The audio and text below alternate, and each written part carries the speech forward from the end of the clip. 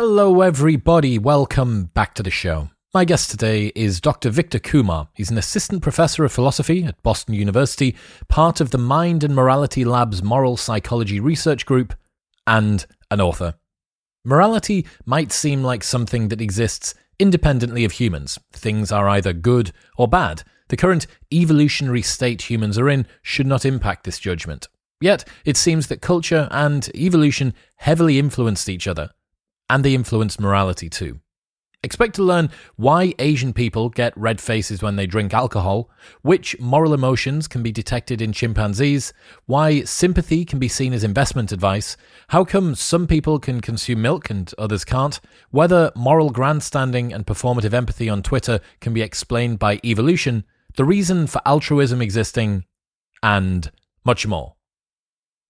In other news, this episode is brought to you by Surfshark VPN. Protect your browsing online and get access to the entire world's Netflix library for less than the price of a cup of coffee per month. If you use a shared working space like a library or university's premises or a cafeteria that you go and work out of, the internet administrator can see all of the traffic that you are moving backward and forward, and this is not very secure. Also, you do not want websites to be split testing you on prices for products that you're already buying or phishing to try and steal your information and retarget you with ads. All of this is stopped by using Surfshark VPN, and it means you can change your location and access any country's Netflix library. You're already paying for a Netflix membership, so why not get a VPN for less than $2 or £2 per month and 10x how much you've got access to. Also, there is an 83% discount, 3 months free, and a 30-day money-back guarantee if you go to surfshark.deals/modernwisdom. That's surfshark.deals/modernwisdom. In other news, this episode is brought to you by Athletic Greens. You are not eating enough fruit and vegetables in your diet, and you know it. And this is going to help. Athletic Greens contains dairy-free probiotics to support your gut health, enhance nutrient absorption, and strengthen your immune system. It's got adaptogens, which respond to influences like stress and can aid in supporting better sleep quality and lowering everyday physical and mental fatigue. Their neural support formula can support cognition, memory, and the nervous system. And their superfood complex contains antioxidants that are known to counteract the impact of free radicals that can cause cell damage within your body. They've updated the recipe 53 times over the last decade, and it is always getting better. Also, there is a 90-day money-back guarantee, so you can buy it and try it for 89 days. And if you do not like it, they will give you your money back. Head to athleticgreens.com/modernwisdom to get a year's free supply of vitamin D, 5 free travel packs, free pots, shakers, and that 90-day money-back guarantee. That's athleticgreens.com/modernwisdom.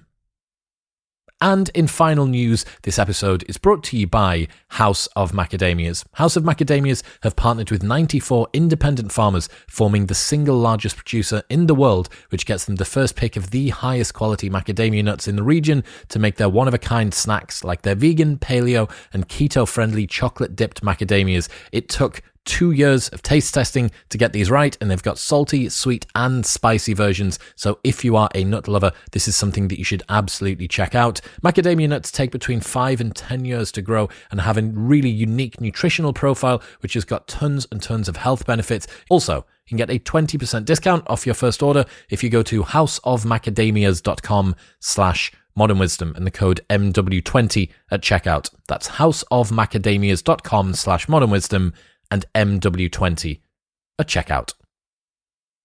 But now, ladies and gentlemen, please welcome Dr. Victor Kumar.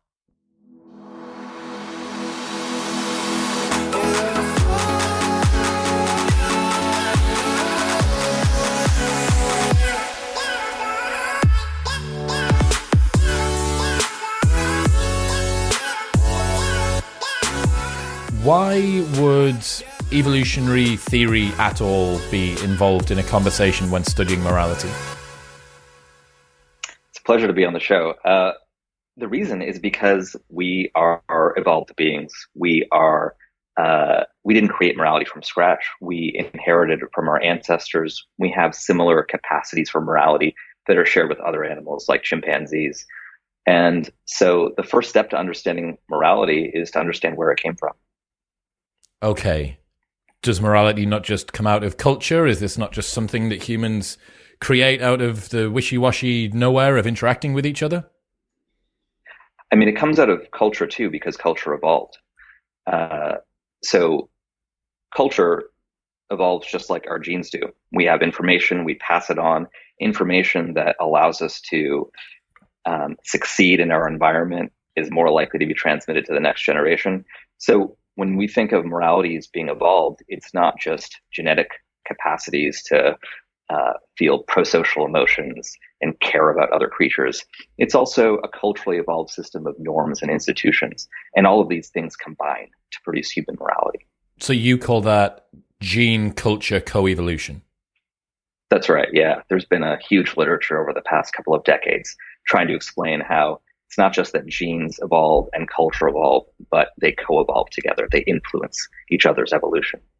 Okay, so could you give me an example of how culture has influenced genes? Yeah, that's a great question. So one of my favorite examples of this has to do with the gene that creates alcohol aversion. So there are some populations in different parts of the world that are averse to alcohol. That is, when they drink it, their face blushes, they get kind of sick. Asian flush. Nauseous. Asian flush. My business partner. Right. My business partner's got it. Yeah. That's right. And the reason for that is that those populations in Asia were among the first people to take domesticated rice crops and turn them into alcohol. And so there was this evolved cultural practice of domesticating rice, turning it into alcohol, and that created a selection pressure on our genes. That is, individuals who were averse to alcohol were less likely to become alcoholics and get drunk and ruin their own lives and those of their family. And so they were more likely to pass along their genes to the next generation. No way. That's where Asian flush comes from. That's right, yeah. That is incredible. So because the sort of person who would be either neutrally or positively predisposed to consuming alcohol would be more likely to be in situations that would stop their survival and reproduction, people for whom their bodies ended up having this response where they got hot and red face and they felt sick were less likely to do that. They're less likely to take the risks and make the errors, which means that they're more likely to pass their genes on. So Asian flush is an adaptive response to encourage people genetically to not drink in order to not do stupid shit while they're drunk. That's right. Yeah. Dude, you're blowing my mind. That's so interesting. That's so I good. mean, there's tons of examples like this. And, keep them coming. I want to know some more. Give me some others. Sure. Yeah. So another famous one has to do with lactase tolerance. So, lactose tolerance. So, most mammals lose the genes for producing the enzyme lactase that allows us to digest lactose in milk. Humans are one of the only exceptions. There are some populations across the world that keep this enzyme and that allows us to continue drinking milk and eating dairy products through adulthood. And the reason for this is, and this is just, it seems like the best hypothesis because of where those genes are located in the world, is that those are the places where human beings had domesticated cows or goats. And so there was a selective advantage in being able to continue to consume dairy without getting sick. And, there's been some new research on this that adds a little twist, but basically the only twist is that this really happened in places that were prone to starvation. And so the key thing was to be able to drink dairy without experiencing diarrhea and becoming dehydrated. So that's another example, though, of a culturally evolved practice, which is raising goats and cows for milk influences the evolution of our genes to produce this enzyme that allows us to drink milk, and eat dairy products without experiencing dehydration.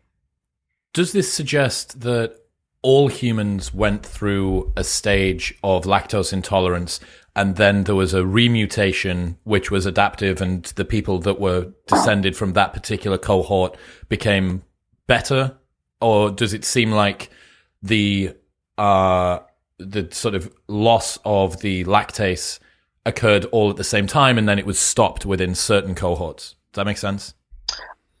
I think the idea is that it was the original universal trait is that this enzyme disappeared in after childhood, and then just in a few populations there evolved this ability to retain the enzyme in adulthood. Does mother's milk, is that when you say after childhood, is that because you need to be able to have is mother's milk, like, it's not dairy, but how does that work? Yeah, I mean, it is a form of dairy that has lactose in it. And so that's why we have this gene in childhood, so that we can drink mother's milk. Okay. Very interesting. So when we're going to use the word morality a lot, what are you defining as morality? Yeah. So, I mean, ultimately the idea is to understand morality in the same way that we understand our agricultural practices as this coevolution between culture and genes. But what is it that we're trying to explain? I think there's lots of different things that fall under the category of morality, but some of the main things we want to explain is our emotions, the feelings that we have towards one another, like sympathy, caring about other people's suffering in and of itself. That's one aspect of morality. Another aspect of morality, and this is something that we don't seem to share with other animals, is humans have social norms. They have rules that prescribe how we should and shouldn't behave, and that we enforce on other people as well. So these are two of the key elements of human morality: emotions and norms. And we want to understand how these things evolve through biological and cultural evolution. All of the examples that you've given there are social in one form or another. They involve multiple people. Is there such a thing as individual morality in your view? I think that people do develop moral codes that apply to themselves. You know, people think that I have an obligation to keep myself healthy, and that has nothing to do with other people. But I don't think that that is an evolutionarily ancient tendency, the tendency to apply morality to yourself. The thing that's evolved is the social aspect of our thinking and our behavior. And the more individual stuff, that just comes later. That's sort of a byproduct of evolved social morality. Okay, so most traits that have stuck about, except for some strange byproducts, are here because they're adaptive, right? They help us to survive and or reproduce. In what ways is morality adaptive? Yeah, well, so morality is adaptive in that it enables cooperation.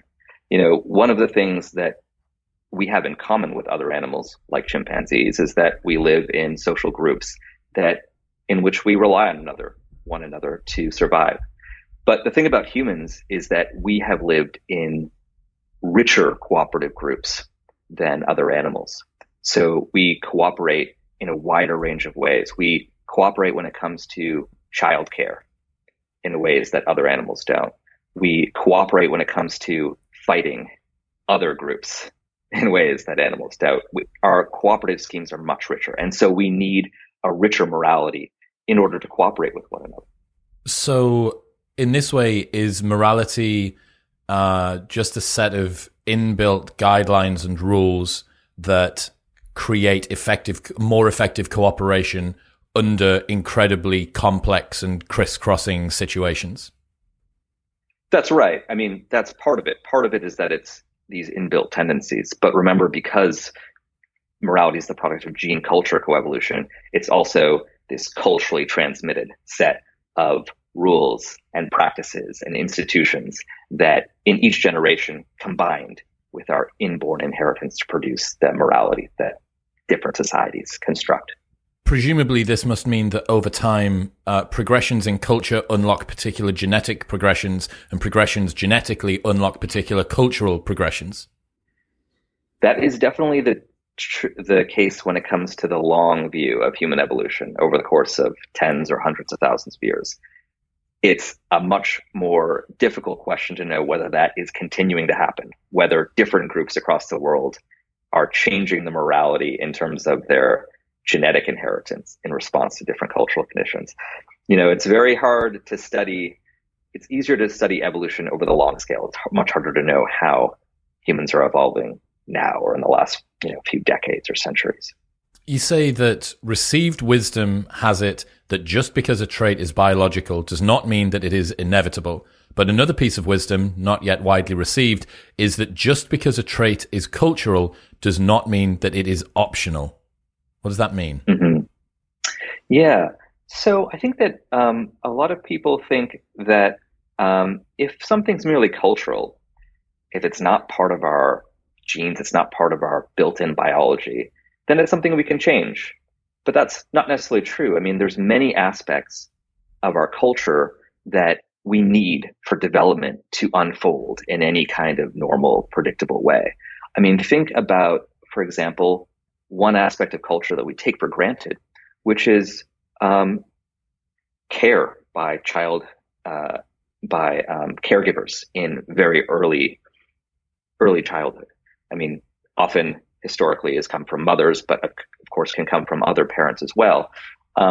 This is something that is cultural, at least in part, but it's not optional. That is, human beings cannot develop in a normal, functional way unless they have this important cultural input in their childhood. Interesting. So that's an interesting example because it's not optional for the child, but it is optional for the parent. It's optional for the parent, but not optional for the genes, the child, and for future generations to continue to exist and to flourish. Yes, if you're a grandparent optimizing machine, it's no longer optional. Yeah, that's more about the reproduction rather than the survivability part. Are there any other examples of this, about the sort of the optionality or lack thereof of cultural stuff? Yeah, I mean, so one of the lessons that has come out of work in cultural evolution over the last decade or two is really the important way in which human beings are social learners. We don't come up with our ideas from scratch. We don't mainly experiment with the world on our own. We learn ideas from other people. We learn ideas, especially from peers who are a little bit wiser than us. And so learning from peers is having peers that are social models that you can learn from is a part of culture that's necessary for humans to develop properly, to raise the next generation. But it's not optional. We need social learning from peers in order to succeed in our environments. Without social learning from peers, you would be at a severe disadvantage when it came to survival. That's right. Yeah. Right. Okay. Yeah, that is interesting. It is very strange to consider that there are elements of culture that are non-optional as a part of proceeding forward. Okay, so what does the human's moral mind consist of? Yeah. So human minds, moral minds are incredibly diverse across societies, but I think there are some features that each human being has in common, at least as long as they've had proper caregiving in their early childhood. So one aspect is we have a rich set of moral emotions that we feel toward other people, especially within our family and our social groups. So these are emotions like sympathy, but also trust, respect. Respect is a good one because it's something that other primates don't have. In chimpanzee groups, respect only flows in one direction. It flows up to the dominant male in your group. But humans have mutual respect. We don't try to we don't always try to dominate each other. We have an impulse to have relatively egalitarian groups where we stand on the same level as other people in our group. So this is one aspect of evolved morality. Another aspect is moral norms. So norms like not hurting other people, helping people when they are in need of help, norms about respecting other people's autonomy. There's quite a wide set of norms, but human societies all tend to have some similar types of norms in common. So we have norms, for example, about not causing harm to other people. We have norms that are about respecting other people's autonomy, norms that have to do with fairness. And these are interpreted in wildly different ways across societies. In some places, fairness is about equal distribution of resources. In other places, it's about giving people what they're owed, depending on how much effort they put in or what their social status is. So these are two aspects of human morality. And the third one, and this is one that I think psychologists don't pay enough attention to, is the human capacity for moral reasoning. This is another thing that sets us apart from the apes. We have the ability to change what our moral views are. And we don't do it in the way that philosophers generally reason about morality. We don't start off with first principles and apply them to specific cases. A more typical way that humans reason about morality is we do something called moral consistency reasoning, or treating like cases alike. You know, somebody in your group, somebody that you trust might say, well, listen, why are you treating him that way? You wouldn't want to be treated that way yourself. Or to think of a more modern example, many people come to be vegetarians or vegans or reduce their meat consumption because they think somebody in their social group pointed out, like, hey, you really care about dogs. You wouldn't want dogs to be tortured in that way. Why do you think it's okay to torture pigs or cows in that way?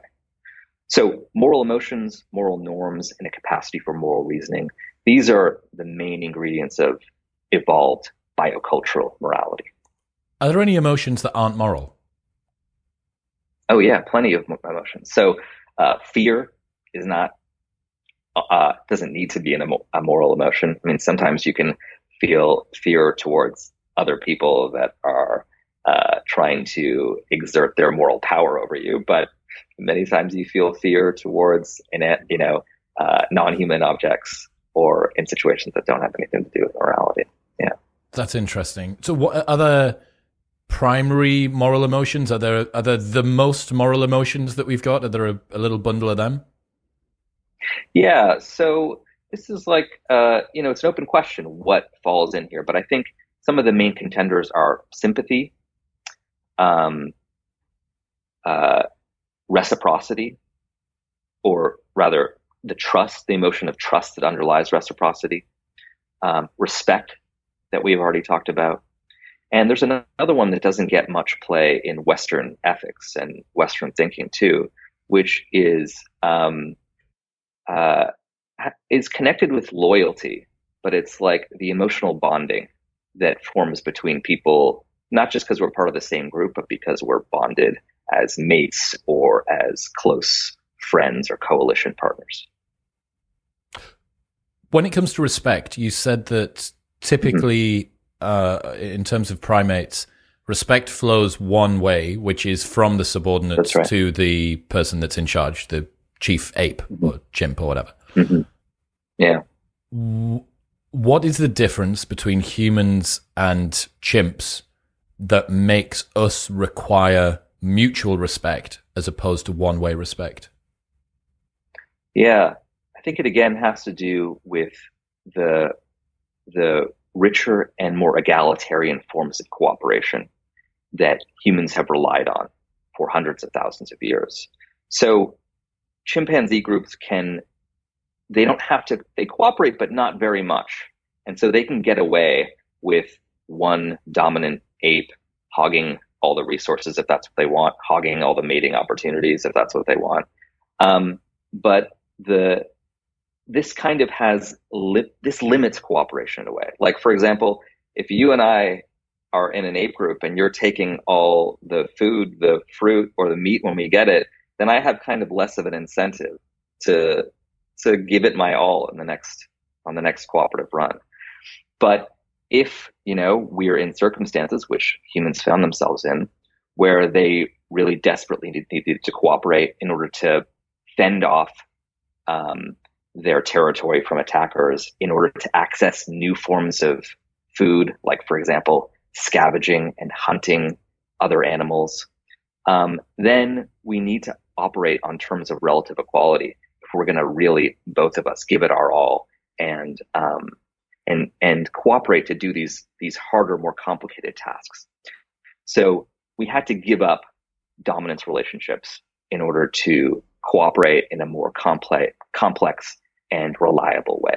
I had David Putz on the show not long ago, and he was talking about how chimp societies are 100 times to 500 times more violent in terms of the number of violent incidents than humans are, but they are 100 times less lethal.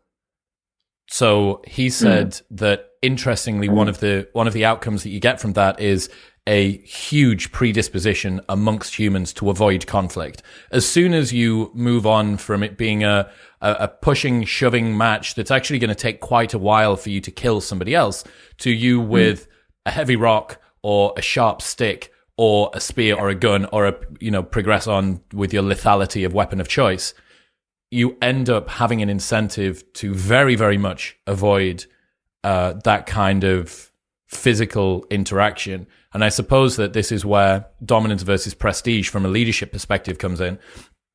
Why in a human society would you want a complete tyrant at the absolute top unless it was somehow helping you? And that means that the only way really that tyrants in human society can stick about is if they have a little cohort of sycophants or whatever around them that can help them to kind of keep everyone. And then they need a military arm, and they need a bunch of sort of supporters below them as well. When it comes down to sympathy, I remember reading, I think it was Jonathan Haidt or Robert Wright maybe, who said they put forward, they thought sympathy was investment advice. They said that sympathy suggests to humans which other humans will be the most appreciative of their efforts toward them. So I'm going to guess that sympathy helps us to redistribute resources in a more efficient manner. Is that right? I think that's certainly part of it. I mean, part of this view of sympathy that you just suggested seems to be about the communicative function of sympathy. Me expressing sympathy for you communicates something to you about who's worth reinvesting in. But I also think that another aspect of sympathy is just that if we are really bound up together, if my interests are bound up with yours, then it behooves me to make sure that you have enough food, that you're happy, that you're not going to run off and join another cooperative scheme without me. So when when social interaction becomes less and less of a zero-sum game, when your positive outcomes are really bound up with mine, then it benefits me not just in a communicative way, but it benefits me to act in ways that serve your interests, because your interests will serving your interests will benefit mine. Okay, what I've got in my head here is the fact that in a small-scale society, sympathy makes an awful lot of choice. If you were to start to scale that up a little bit more, where you are less reliant on the others in your group, less reliant on the others in your group surviving, that would suggest to me that sympathy would start to get turned down. Does that seem to make sense? Absolutely. And I mean, the thing about human societies for hundreds of thousands of years is that we've lived in very small groups where you know other people, you really are bound up to them in terms of all kinds of cooperative activities. And this may be true at least for tens of thousands of years, but certainly in the last few hundred and thousand years, we live in much larger societies where there aren't the same cooperative dependencies between people who are living in the same city or the same village as you. And so here, I think there really is there isn't the same incentive to feel and express sympathy towards others. And what we've seen, I think, in societies that have persisted, is that we've seen that there have evolved cultural institutions that manage the work of cooperation for us, so that we don't have to rely on you and I having a personal relationship. We've got a system of laws that will punish me for hurting you, and a bunch of people who will enforce it in less or more reasonable ways. If I was to steal your property, if you were some down and out person who lived on benefits in some house somewhere, and then I came in and stole your final tin of beans or whatever it was, there is the potential that you would use laws which are like legislative written down norms that would then be enacted by a wing that is an exterior enforcer of those norms, the police, who would then come and say, give that tin of beans back. Not only is it theirs, but there is then this sort of cultural sense that somebody who is down and out is deserving of not being pushed around. That's why seeing videos of two guys fighting in the street feels very different to seeing a video of a guy pushing over Granny. Yeah, and I think that's right. I think that's the way in which some of the functions of human morality have, in recent centuries and millennia, been outsourced to political, legislative, enforcement apparatuses. What about, are there less moral but still slightly moral emotions? Did you have any in mind? Well, I'm not sure. I'm thinking about you've got those 4 across the top, but there's a whole list of emotions that humans do have. I'm wondering whether there are if there's a secondary set of them as well. Yeah, there are another set of emotions that are not really specific to that motivate a specific kind of behavior, like helping people or not taking advantage of them. There's another second order set of emotions that are things like guilt on the one hand, or shame, and resentment or moral anger. So these are emotions that kind of keep you in check by motivating people to follow the moral rules that are around, because you'll impose some emotional cost on yourself. You'll feel guilt or shame if you violate the rules, or other people will experience anger and retaliate against you if you violate the rules. So I think of these emotions like shame and resentment. These are fully moral emotions. They're just a little bit different than the ones we've been talking about already. Yeah, that adds in another area here that I think I was missing. Shame being self-flagellation about transgressing a moral norm that maybe even nobody else knew about. Perhaps even something that didn't affect anybody else, a promise that you made to yourself about the kind of person that you would be. I am going to get up at 7 o'clock in the morning tomorrow morning, and I woke up at 9 o'clock and I feel like a piece of shit. Or guilt around eating a cookie, or about stealing that tin of beans from Granny. It's an internal police system that doesn't require the law and the legislation and the police to come around. You do it to yourself. That's right. And I think that's because even in modern societies, we need both internal morality and the morality that's externalized onto our institutions. Because, of course, we still have these close personal relationships with people around us who depend on us. And that's the kind of thing that shame regulates. And when it comes to things about which we're shameless, that's when we need the external institutions. In your opinion, is it right to say that there are good or bad emotions? I think that emotions can be used in good and bad ways. I think that there are philosophers who argue that some emotions are inherently bad, like anger or disgust. Disgust may be one of those that you had in mind that is kind of halfway moral. But I think all of these emotions have their place. I mean, anger, of course, can lead to violence. It can be self-stultifying because expressing anger may lead other people to distrust you or avoid you. But anger is also important as a motivator.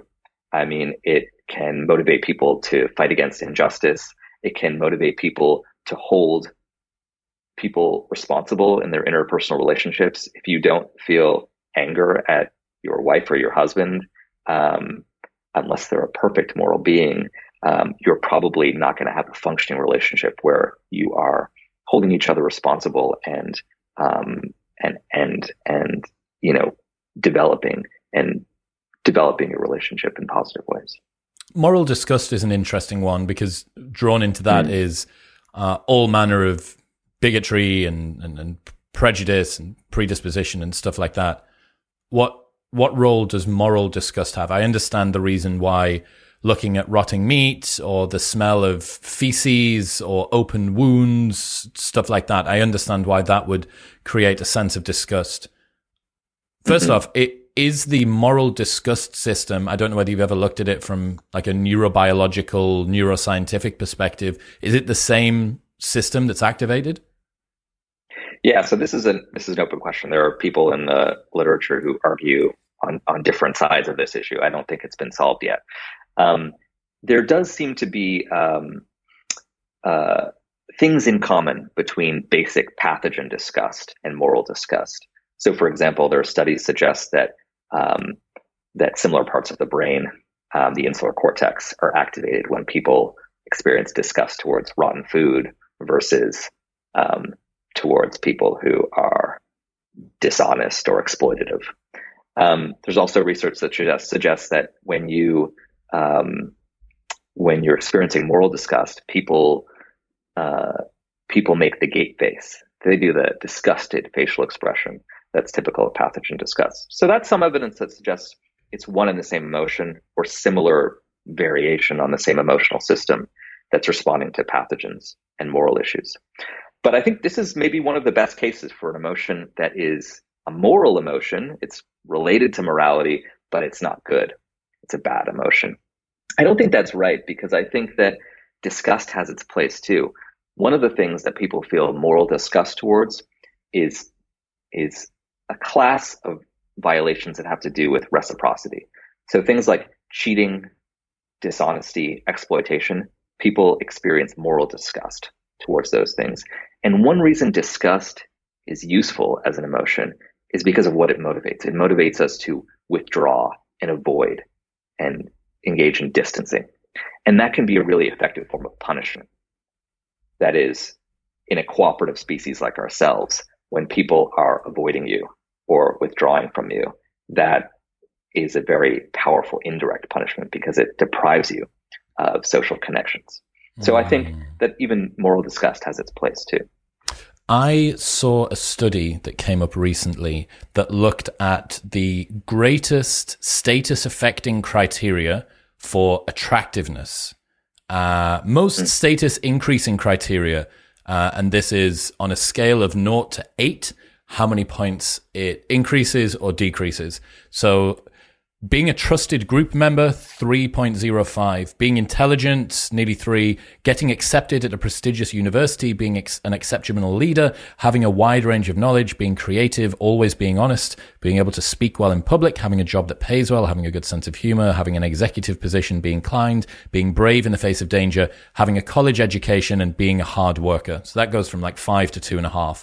And then the reverse, the most status decreasing criteria, failing to perform a group task, getting dismissed from school, being lazy, being unable to control one's sexual behavior when drunk, being unreliable, acting immature or irresponsible, being mean or nasty to others, expressed racist remarks, bringing social shame on one's family, having bad manners, takes illegal drugs, getting a sexually transmitted disease, being stupid, being unclean or dirty, and being known as a thief. Being known as a thief by 20% is the biggest status decreasing criteria. And that made me think about what you were just talking about, that it is inherently, it is inbuilt with the trust within the group, the moral disgust that you would have toward a thief, somebody that can't, by their very nature, cannot be trusted to have the group's interests at heart. So we need to move away from them.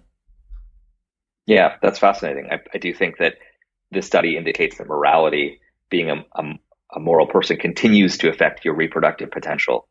And I think that disgust can underpin this exact kind of response that people have towards immoral people, which is to avoid them. You've mentioned that our closest relatives in the primate world do not have these moral emotions. Have you got any idea at what point humans would have evolved these? Yeah, so I do think that chimpanzees and bonobos have some analog of moral emotions. They do have emotions like sympathy. The key one that I think distinguishes us from bonobos is respect, mutual respect. And so it's very hard. The evidence is so depleted and scattered to figure out when these things evolved. I think the best way to think about it is to piece together different kinds of evidence, genetic, archaeological evidence, and to try to figure out when forms of cooperation evolved that would have required more equality between primates compared to the kinds of cooperative activities that chimpanzees and presumably our common ancestors with them engaged in. One thing, this is something that Michael Tomasello points to, one thing that you see in the archaeological record is that humans, around the time of when our genus evolves, 2 million years ago, this is a period of time where humans are starting to rely in a regular way on meat. Initially probably scavenging meat, maybe even just finding bones and breaking it open and getting the marrow from them, but eventually cooperating in a way to chase off other predators, bring down prey ourselves. And this was the kind of thing that we needed to do. We needed to cooperate in order to do it. We needed to cooperate in a more dependable, fine-tuned way to carry out a hunt.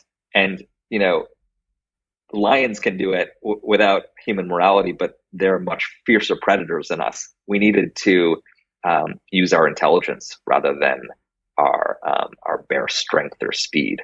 We also needed to use something you mentioned earlier, the more elaborate tools that humans had begun to create around this period of time. So this is one form of cooperation among others that seems to have arisen around roughly 2 million years ago, when our genus Homo was evolving in Africa.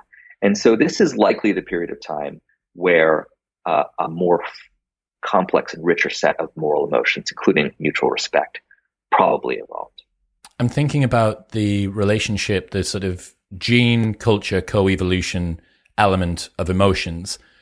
Have you looked at any particular cultures or subgroups of people that have unique blends of emotions where maybe one particular group shows a particular emotion way higher or lower than others based on whatever pressures or environment is happening around them? Yeah, one of the great studies of this, this is by psychologist Richard Nisbett and his co-author Doug Cohen. So this has to do with honor cultures. So there's traditional honor cultures in different parts of the world. And these are places where people in these cultures are more likely to feel anger in response to perceived insults or threats. So these are distinct populations where people are experience more intense anger and experience it in response to these insults and threats at a more of a hair trigger. And the explanation, and this is a cultural evolutionary explanation that Nisbett and Cohen give, is that these are parts of the world in which people had portable property. They were, for example, goat herders whose property could be easily stolen. And they also lived in places that didn't have that institutional apparatuses, those kinds of institutional apparatuses that we talked about, robust legal and political institutions that would enforce property rights. And so what you needed to be like in these honor cultures is you needed to get angry when people insulted or threatened you, because if you didn't, people would think you're weak and they'd take your property. So this is, human morality is flexible and it can and continues to change in different places and times. But this is one clear way in which moral anger seems to have been heightened in response to this adaptive problem, which is keeping your property in a world where there's no institutional support. I learned a couple of weeks ago about a law in Texas, which is where I currently am, that allows any two willing participants to legally fight as long as a police officer is present to act as a referee. So this is completely permitted. Both of them don't even need to give verbal agreement, although I think Washington is somewhere else that this is permitted too. But you do need to have a police officer present. And you need to say, this is what we're going to do. And this is completely legal. I also found out that the distance between the two benches in the House of Lords in the UK is one sword held out at arm's length. So if you were to hold a sword out at arm's length, and that's the distance between the two. And I'm going to get, I mean, the British thing is much more vestigial, I suppose, in that it's no one's taken a sword into the House of Lords anymore. But you can still see there, right? It's like, here is a transgression, and here is one solution, which is an outlet, which allows people to use this honor culture and enact it in a particular way. And then another one is a protective mechanism to ensure somebody who tries to enact honor culture can't get too carried away and chop the head off their political opponent. Mm-hmm. Yes. And one of the things that Nisbet and Cohen talk about is the way in which honor culture is typical of the American South and has persisted there, in part because the first settlers of the American South came from parts of the UK that relied on herding animals, and same conditions. Property was portable, no institutions to enforce it. I wonder. I mean, I don't think that Cohen and Nisbet talk about this, but you have to wonder whether this is the ancestral condition. That these are the conditions that humans tended to live in throughout most of human history. Property was portable, no robust institutions, and really, it's the absence of honor cultures in various parts of the world that is historically unusual. And it's much more common to have. Yeah. So, I mean, that would play, it's kind of hard to prove, I suppose, but that would play very much into the Jonathan Haidt theory around the progress that we're seeing at the moment. If you were to live at any time in history, even going back, and everybody has this idea, when you've spent way too much time on your phone one afternoon, you think, God, I just wish I was a nomadic caveman. This would be way easier. I wouldn't be distracted by all this technology, and I'd get enough sun on me and all the rest of it. But maybe you would be living in a human society where there is 3 times the amount of anger that we have now, because you don't have the external institutions or apparatus to be able to enforce norms. So it's your job. Somebody transgresses, it's your job. Right. And of course, Steven Pinker's been another person who's written a lot about this and about the ways in which violence was much more a regular part of our lives until the last few centuries. What's your thoughts about altruism here? It's commonly spoken about in the evolutionary psychology literature, and we've mentioned sympathy, we've mentioned sort of cooperative resources, hunting, so on and so forth. What have you come to believe about how altruism came about? Yeah, I mean, I think that we've been talking about altruism. These moral emotions are forms of altruism. There are cases where people, at least to some degree, care about the interests of other people in and of themselves, and not just as a means to their own happiness or their own interests. So, sympathy, it's not just sympathy for you as long as you can do something for me. It's, you had to be able to do something for me over the long history of time for this sympathy to evolve. But sympathy now in human beings is caring about other people for their own sake. And we also even, think about the norms too, enforcing norms, punishing people for violating norms. That is a kind of altruism too, because it involves making a personal sacrifice and maybe exposing yourself to retaliation. But you care about making sure others are doing their part in various kinds of cooperative activities. What ways do norms differ from emotions in that case, or even culture? Yeah. So one thing about norms is that they can have a really specific content. They can, emotions are kind of broad in general. They're like, care about this other person in some way. But norms are much more specific. They can say, well, listen, if you have cooperated to take down this bison, then you get these parts and the other person gets these parts. That's what the rules say. So, this kind of follows one of the developments we've been talking about in human evolution, which is cooperation becomes richer and more complex. And the more complex cooperation becomes, the less you can rely on fuzzy emotions, and the more you need concrete norms with very specific instructions about what you are and are not allowed to do. Okay. Are there categories of moral norms? Have you lumped them into particular buckets that are commonly found? Yeah, so Jonathan Haidt, who you mentioned before, is somebody who has tried to come up with a set of categories for moral norms. And I, I've offered a similar kind of classification in my work. So we both think that harm norms are one category.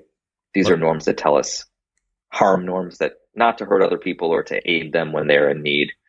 Um, Fairness norms are another category we've also talked about, which is things like equal distribution, giving people what they're owed.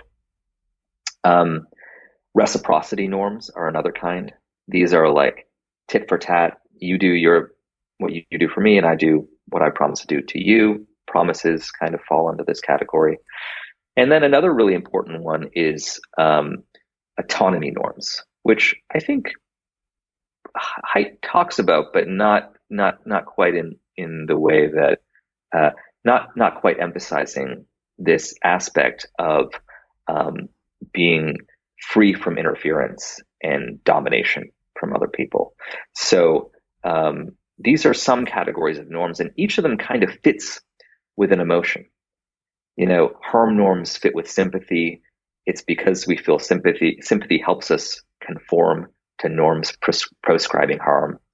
Um, Respect is the emotion that leads us to fulfill autonomy norms. It's because uh, we have mutual respect for each other that we're not going to interfere in each other's projects or try to control what each other do.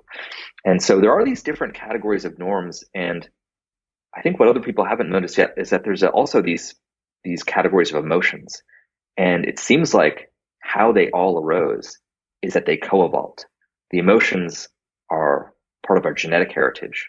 The norms are part of our cultural heritage, and it's because we've had both of them for so long that we have this system of emotions and norms that fits together.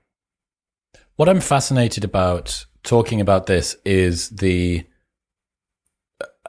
how would you say, most recent prevalence of moral grandstanding, scapegoating, performative empathy, and stuff like that. It's been enabled by the internet and social media for people to be able to take positions which are socially praised, but it has removed most of the cost of somebody having to have a hard signal of authenticity that they've actually done it, right? That's the performative part. Have you considered how stuff like moral grandstanding and scapegoating and performative empathy kind of fit into this broader worldview and how all of the incentives work and stuff like that?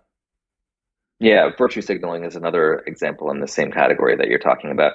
I think it comes down to this difference that you pointed to earlier, which is that for most of human history, we've lived in these small groups, maybe 50 or 100 members, and we really had reliable information about other people's character and what they do in hard times.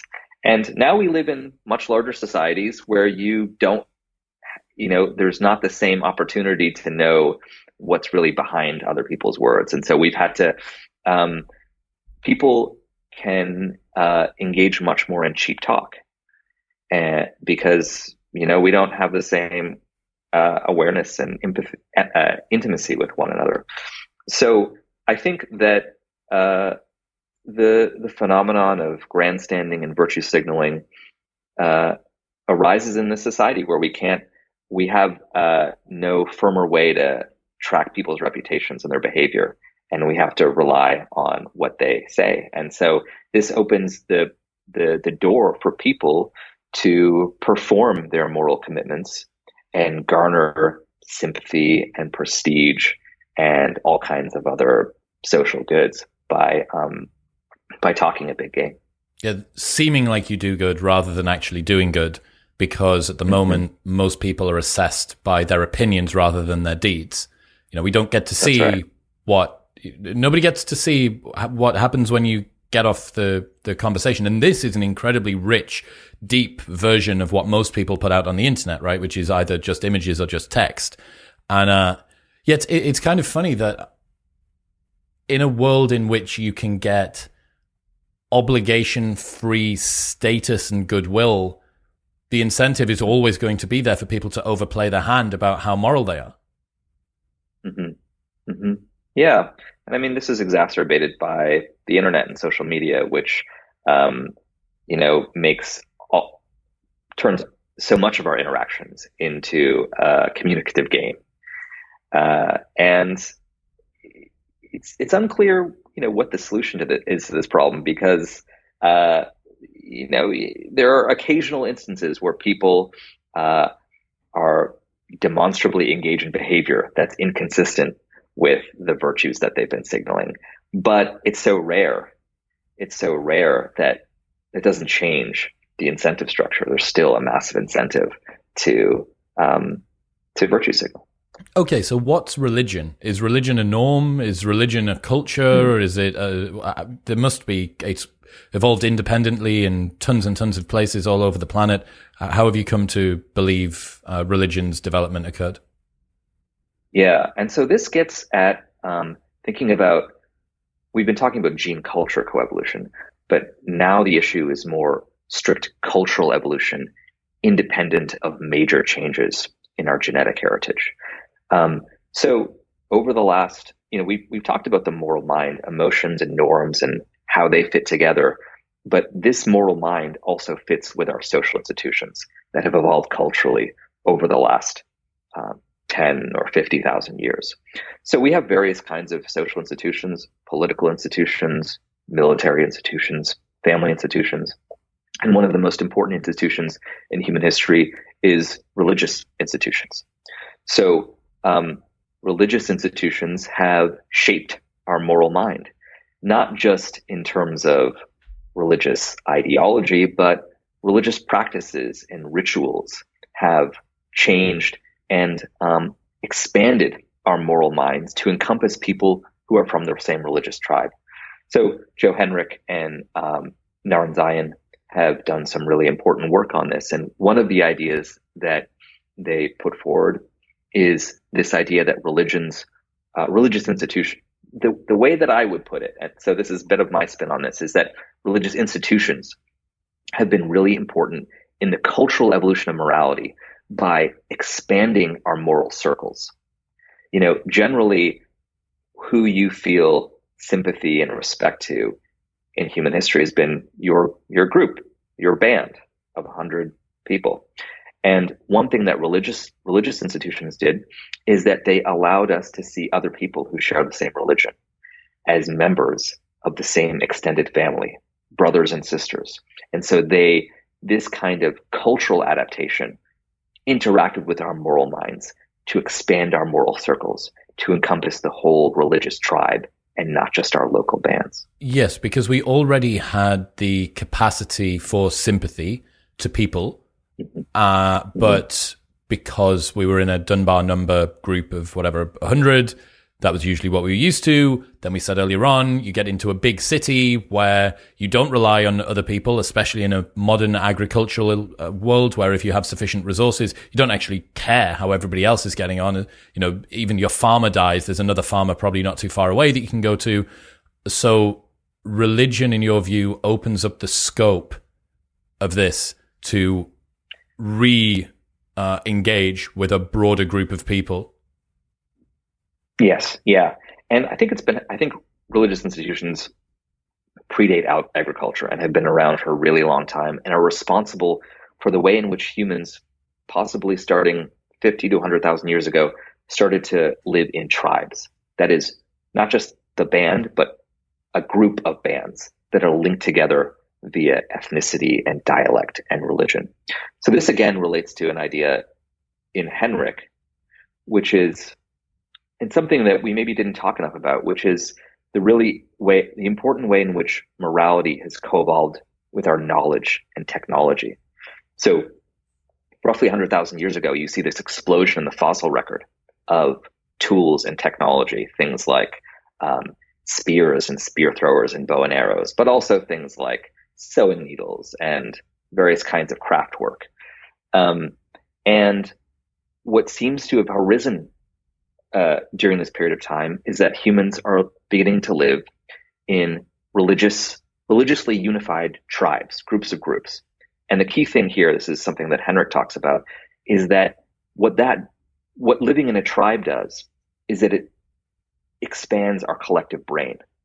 it creates a larger number of people who are communicating with each other, generating ideas, filtering each other's ideas, and becoming more intelligent because of our intellectual cooperation. So there's religion, along with other social institutions, has been really important in human history because it's allowed us to cooperate on a larger scale, which allows us to do things like farming and agriculture, but it also allows us to be smarter and generate more ideas and more technology. And so morality, institutional morality, that's expanded our circles, has been really important for the evolution of our brains, our minds, and our intelligence. I'm just thinking about the fact that religion as a cultural response to the difficulty of coordinating large groups of people, and that 150 or 200,000 years ago, if you're in a familial tribe of maybe 25 to 50 people, you probably don't need religion. Like, you might have ideas and stories that you tell about the sun rising and so on and so forth, but the more, like pro-social human element of religion, I would imagine doesn't really need to exist. There would be no adaptive reason to have that. And you already feel such a strong sense of kinship, especially if it is like just a pan-generational group, you and 25 of your family. Mm-hmm. You don't need to layer any more on top of that. That's not to say that someone wouldn't have said, we are the chosen ones and we have been placed here and blah, blah, blah. Right. Some proselytizing caveman. But do you know what I mean? That it seems like... Yes. Yeah. And there's a clue in the archaeological record that I think supports what you're suggesting, which is that, up until about 50 or 100,000 years ago, humans are confined to small portions of the African continent. And it's perhaps only until we can cooperate in a larger tribe that we have the manpower to extend out of Africa, to not just make some incursions into Eurasia, but to overpower the other human species that lived there at the time, and ultimately to rely on each other in our tribe to colonize the entire world. This would suggest then that the bigger that a human society gets, the more religion would be useful. Yeah, I mean, I think that generalization is likely to have been true until some point in human history. I mean, I think we can think of counterexamples like China is a huge country and has not been as religious as other countries in recent century or so. So I think here's the thing to think, that religion was a very important institution in organizing society, determining the size of an effective cooperative population. But in more recent times, there are other kinds of institutions that have been able to do the job just as well or better. And so, you think of very authoritarian kinds of political institutions that can control people's behavior in a way that's just as or more effective than religious ideologies and practices. Other institutions have been rising in relative prominence compared to religion, I think, over the last few centuries. What have you come to believe about the place that religion has then? The collapse of grand narratives and the listlessness and the existential dread of the modern world, despite the fact that we're more convenient than ever, people are feeling lost and alone and so on and so forth. It seems like religion independently arose all over the world. That would suggest that it is an incredibly useful adaptive response to the issue of being human. Now, presumably it's human smeared across humans, but also will give you some individual existential comfort about the malaise of just being a fallen creature. What have you come to believe about the role and the reason that religion is here and sort of its current position and lack thereof in the modern world, and what that means kind of for individual happiness and group cohesion? Yeah, I mean, I think you're right that historically religion has given people a sense of belonging, a sense of purpose that has answered these deep philosophical existential questions. And it's really interesting to know why it has been fulfilling that purpose less and less effectively for more and more people over the last few centuries. I mean, philosophers like me might think, well, the arguments against religion are so strong. Things like, you know, religious theory was supposed to explain why we have plants and animals and human beings on the first place, and now we have a much better explanation in terms of Darwinian evolution. So maybe it's the arguments, maybe it's things like the problem of evil, but maybe it's something more practical too. I mean, I think that people have noticed the ways in which some major religious denominations have not really been out for their own interests, have been exploiting and abusing members of that religion. And so it's not really the abstract philosophical arguments, but the like, you're not taking care of me, and therefore I don't trust the account you give of who I am and why I matter. But I think there's this real emptiness now. I don't know that we found anything that can effectively take the place of religion. Isn't it interesting that religion and the churches served a practical purpose, right? Like they created a foundation for communal belonging, sense, ritual, connection to yourself and not only people around you, but the world around you, so on and so forth. So like it did things, right? But it needed to create a story around that. And what we lost really was faith in the story, not faith in the things. It was the story of the rebirth, or of the ascent to heaven on a winged horse, or of, the path out of Israel, whatever like different culture it was that you came from. Yeah. But what was lost was something that was like pretty undeniably good practically because of issues that people had narratively. Mm-hmm. Yeah, I mean, I think you're identifying these two important aspects of religion. One is the belief aspect and the stories in what the afterlife promises, and the other is it's not belief element of religion, but a practice element of religion. It's what we do together, how we come together, how we engage in rituals that mark important events in our history, and that part still matters. And those practices and rituals can still matter, even if you don't believe in the stories anymore. And I'm not sure though that we've got other new institutions that engage in those kinds of rituals and practices that really resonate with people. No, I would say as well that I wonder whether part of the commitment to the practice inevitably comes out of an element of belief that what happened, the baby and the bathwater both go out together, and that trying to create a quote unquote like secular religion. I have a friend who's a cultural Christian. So he likes to go to church on Sunday and do the sacrament and sing the songs, but he doesn't believe. And he is an incredible outlier. I have one friend that's like that, as far as I can tell. And whether it's CrossFit or yoga or psychedelics or, whatever your new practice of choice, every single time there is usually some sort of story that gets put on top. And the stronger the story or the more narrative based it is, the stronger the belief. Some people really love CrossFit, but they don't love CrossFit as much as they love yoga. And some people that really love yoga really love it, but they don't love it as much as people that like psychedelics, because there is more story, there is more drama and narrative around it that seems to support the practice. I don't know, maybe that's just bro science, but it seems right to me. No, I think that's right. I mean, I was drawing this distinction between the belief and practice elements of religion, and I think you're right that these two things go together, that the beliefs can really attach you to the practices, and imbibe them with more meaning and significance.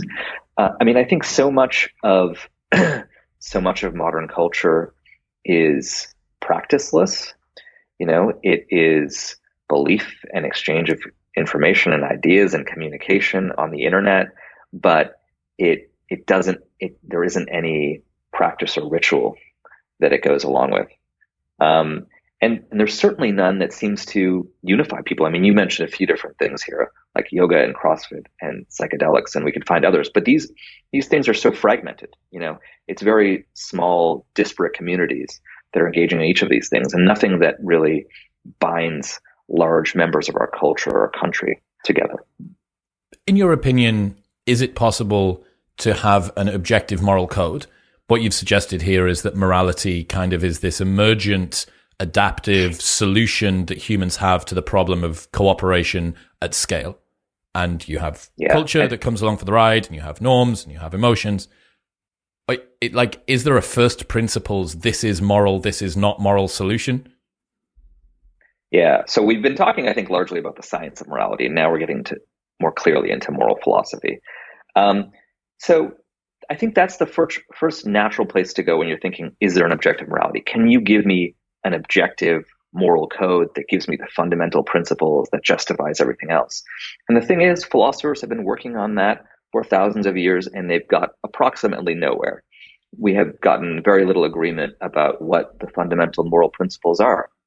But I do think that there has been serious agreement about some moral issues, not fundamental principles, but certain kinds of social changes in our society that everyone that we want to have as part of the conversation thinks of as progressive.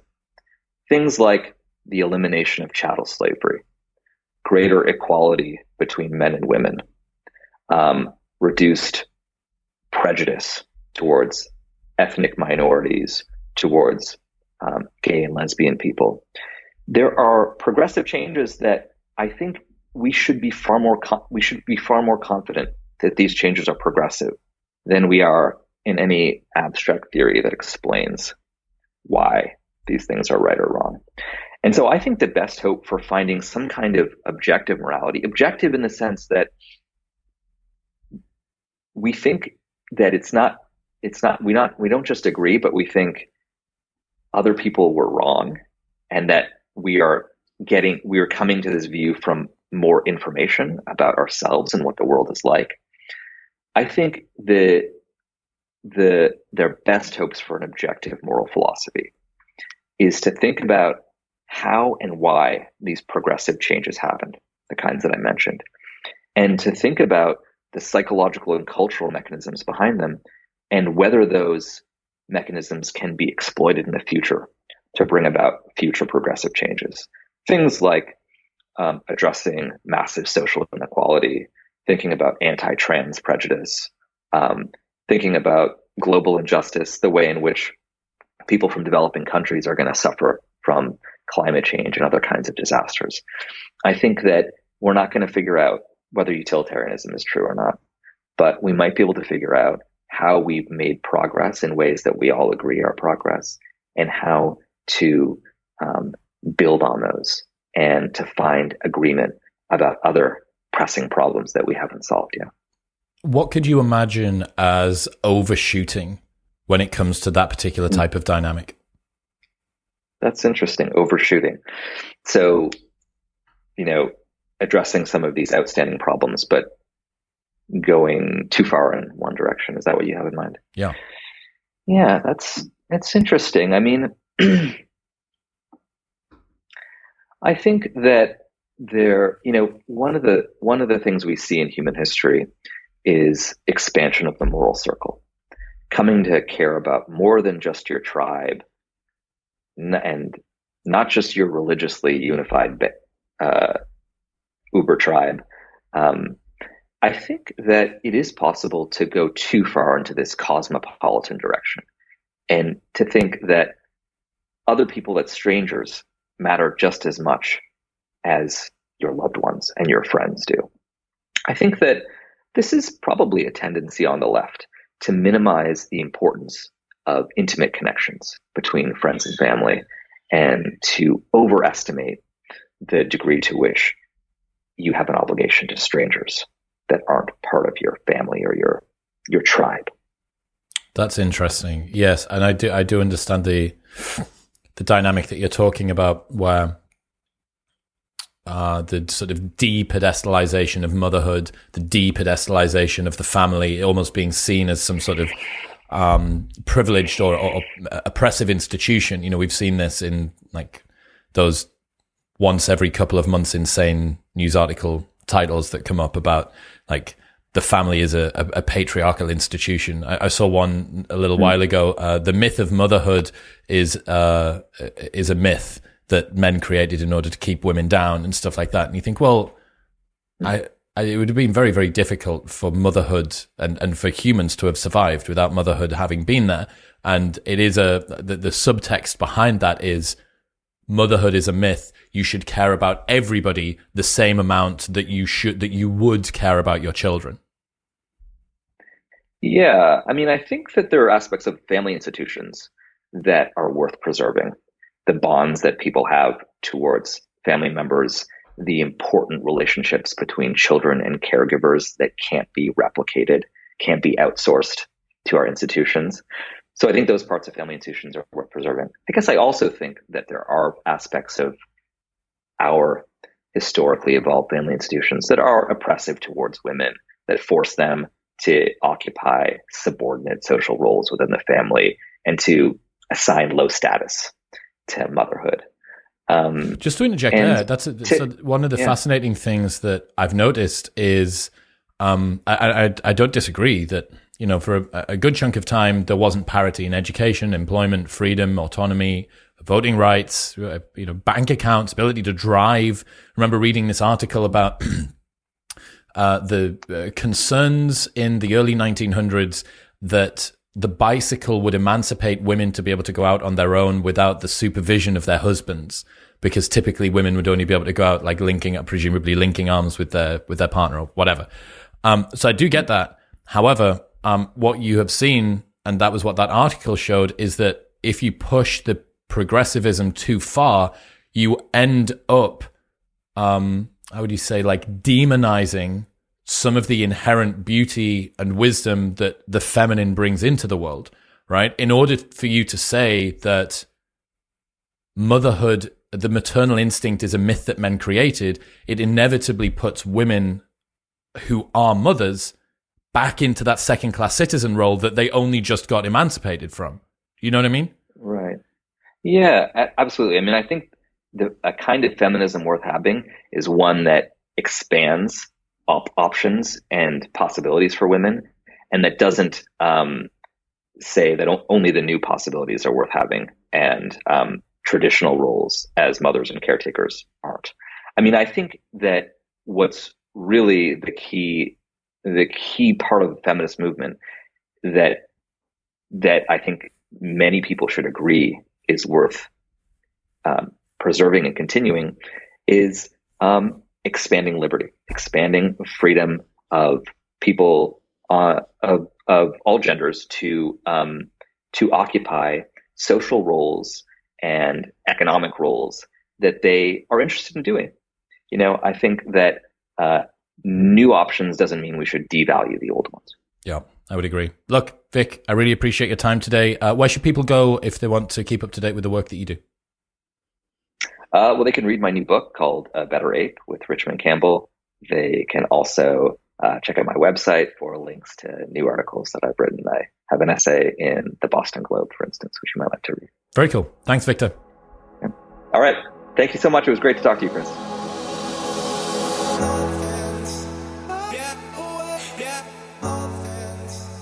Thank you very much for tuning in. Don't forget that this Monday I am announcing the biggest episode that I've ever done on Modern Wisdom. So please be very excited, because I am.